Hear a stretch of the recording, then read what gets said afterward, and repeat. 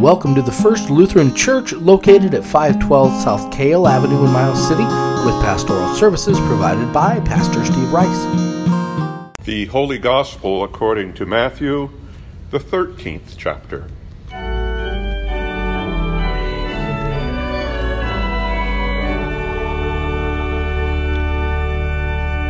Matthew writes, "That same day, Jesus went out of the house and sat beside the sea, and great crowds gathered about him, so that he got into a boat and sat down, and the whole crowd stood on the beach. And he told them many things in parables, saying, A sower went out to sow. And as he sowed, some seeds fell along the path, and the birds came and devoured them. Other seeds fell on rocky ground, where they did not have much soil, and immediately they sprang up, since they had no depth of soil, but when the sun rose, they were scorched. And since they had no root, they withered away. Other seeds fell among the thorns, and the thorns grew up and choked them. Other seeds fell on good soil, and produced grain, some 100-fold, some 60, some 30. He who has ears, let him hear. Hear then the parable of the sower. When anyone hears the word of the kingdom and does not understand it, the evil one comes and snatches away what has been sown in his heart. This is what was sown along the path. As for what was sown on rocky ground, this is the one who hears the word and immediately receives it with joy, yet he has no root in himself, but endures for a little while. And when tribulation or persecution arises on account of the word, immediately he falls away. As for what was sown among the thorns, this is the one who hears the word, but the cares of the world and the deceitfulness of riches choke the word, and it proves unfruitful.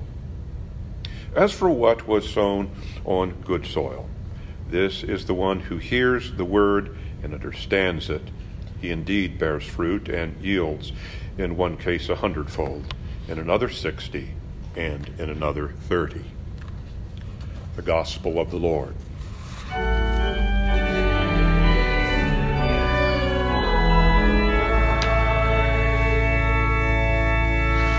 Please be seated. Thank you. And for you who are joining us this morning virtually by means of the different platforms upon which the Sunday morning service now is able to appear.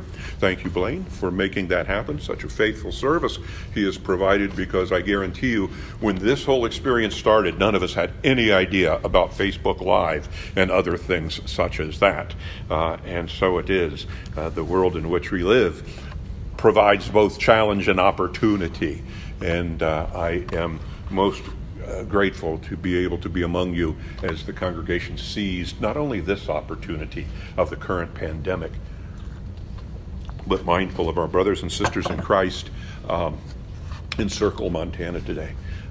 Pray that they also see opportunity in the activities and events of the church there today as well. Today's gospel that we've just heard, they open with the words, "That same day, Jesus went out of the house and sat beside the lake." What same day? What had happened earlier that same day? Matthew seems to suggest whatever it was linked to what would come next that same day. From among Jesus' many parables, Matthew recorded this very image-rich, agriculturally focused parable that over time has come to be known as the parable of the sower. In it are the elements of seed and soil and birds and scorching sun and rocky ground and good earth. It's very busy. A lot going on. The parable's public presentation, we are told, was then followed by a private explanation for the disciples. Hear then the parable of the sower. With all this happening, it can be very easy to get lost in the busyness of it all. But such is the parable as we have it. And so, in reflection and in trying to reduce the parable's many variables, two elements of greatest importance seem to emerge, both the sower and the hearer. The sower in here, not the things, but the people involved, the sower and the hearers. The relationship between these two, it seems to inform everything else. Jesus prefaced his parable with the words, "Listen, a sower went out to sow," and concluded with, "Let anyone with ears listen." Sower and hearer. In other words, keep one eye, or one ear perhaps, one fixed on the sower and the other on the hearer. Don't get distracted by the many things that are pieces and fitting together in the in-between kinds of soil, growing conditions. Sower and hearer. Hold on to that for just a moment. Again, the gospel opened with the words, "that same day." With so much going on, an easy phrase to overlook, maybe just toss it away and discard it. So let's, though, rather than do that, ask the question, what day? Okay, what preceded the parable? And could whatever happened just before that same day have informed Jesus' thoughts, his words then? We've already been told it was a busy time, okay? A busy time for Jesus, teaching and instructing, and bringing the good news to the ears of those eager to hear some good news. Jesus was apparently, we are told, drawing quite the crowd, getting lots of attention. The buzz was all about Jesus. Word of mouth spread, and they lined the shores in such numbers that we were told he had to go out in a boat so that he could be heard. Lots of attention. In the midst of many things being taught, and just before this parable of the sower, this is what happened.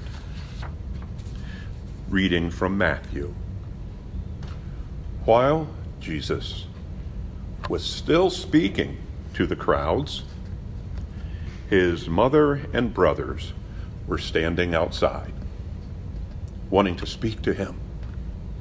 Someone told him, "Look, your mother and your brothers are standing outside, wanting to speak to you." But Jesus replied, "Who is my mother, and who are my brothers?" And pointing to his disciples, he said, "Here are my mother and brothers. For whoever does the will of my Father in heaven is my brother and sister and mother." Who is my mother? Who are my brothers? Obviously, Jesus knew. And so he was speaking metaphorically. But the question, I think, that is begged by the opening that same day, what do you suppose Mary and your brothers wanted Jesus to bear in mind, wanted to tell Jesus, to remind Jesus, to say to him as he was drawing such crowds and garnering such attention?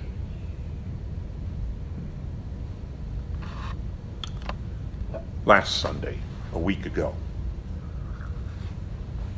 after worship, a small group remained behind here in the church in the adjoining room, as they often do, to further discuss the day's Bible readings, the sermon, or any topic on their minds. And during the course of that conversation and discussion last week, the question of Jesus' mother and brothers unexpectedly came up. With Joseph conspicuously absent, the appearance of Mary and those Matthew described as brothers became the center of the conversation, the focus of our post-worship back and forth.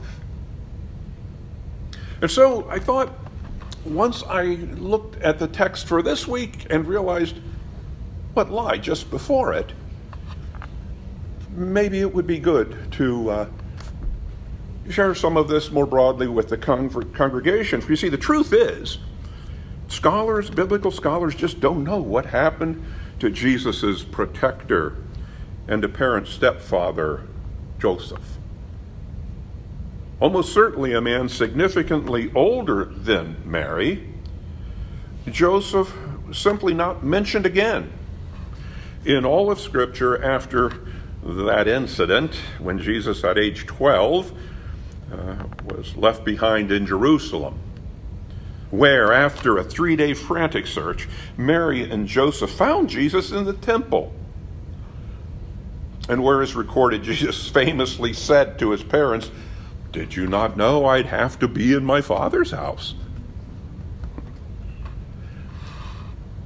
A contrast to the abrupt disappearance of Joseph, Mary continued to be woven into the biblical narrative throughout Jesus' ministry, as I've just shared, and beyond. Unlike Joseph, Mary also featured prominently in the life of the early church. Mary was present at the Ascension. Certainly, we are given that understanding as historian now Luke in Acts wrote, they, being the disciples, at least at one level, returned to Jerusalem from the mount called Olivet, which is near Jerusalem, a Sabbath day's journey. When they entered the city, they went to the room upstairs where they were staying. Luke lists now the apostles and then continues, all these were constantly devoting themselves to prayer, together with certain women, including Mary, the mother of Jesus, as well as his brothers. The question is, was Mary already in residence living among the disciples? And as to Jesus' brothers, here I'm afraid the limitations of language are going to be problematic for us. For the language in which Matthew wrote, the word for brothers was often used interchangeably with the relationship we know as cousins. Thus, it becomes relatively easy to see how the early church, and then at the time of the Reformation, the Protestant churches as well, struggled to understand whether Jesus had biological brothers or, in his extended family, had cousins who were described as brothers, James being chief among them. Perhaps it's helpful to remember that elsewhere Matthew observed that once the people of Nazareth, who knew the family, had to have even asked, and again quoting Matthew, "Is not this Jesus, the carpenter's son? Is not his mother called Mary? And are not his brothers James and Joseph and Simon and Judas? 4 brothers." And perhaps, who but for cultural reasons might not have been listed by name, sisters too. Or perhaps cousins. Now the cousin theory is strengthened when from the cross, quite literally with his dying breath, a very human Jesus wanted to be sure Mary would be cared for. protected after his death. Joseph, it seems, was gone.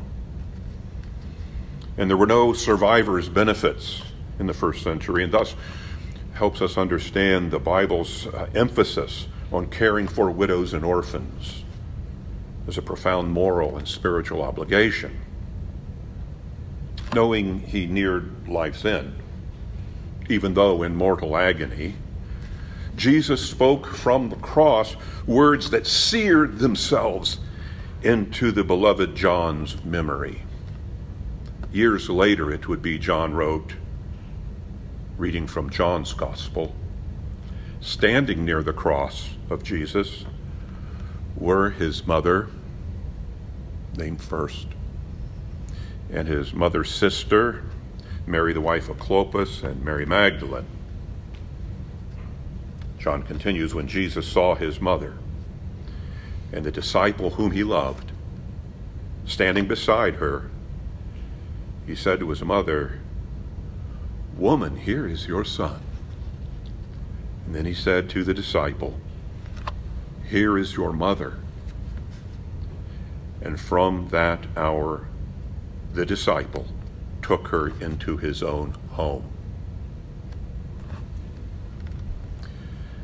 If Jesus had at least 4 brothers, and perhaps sisters too, it seems an odd thing to me that none were A, with Mary in this critical hour, and B, not obviously going to care for their mother. And yet, it was John who stood by her side on Golgotha.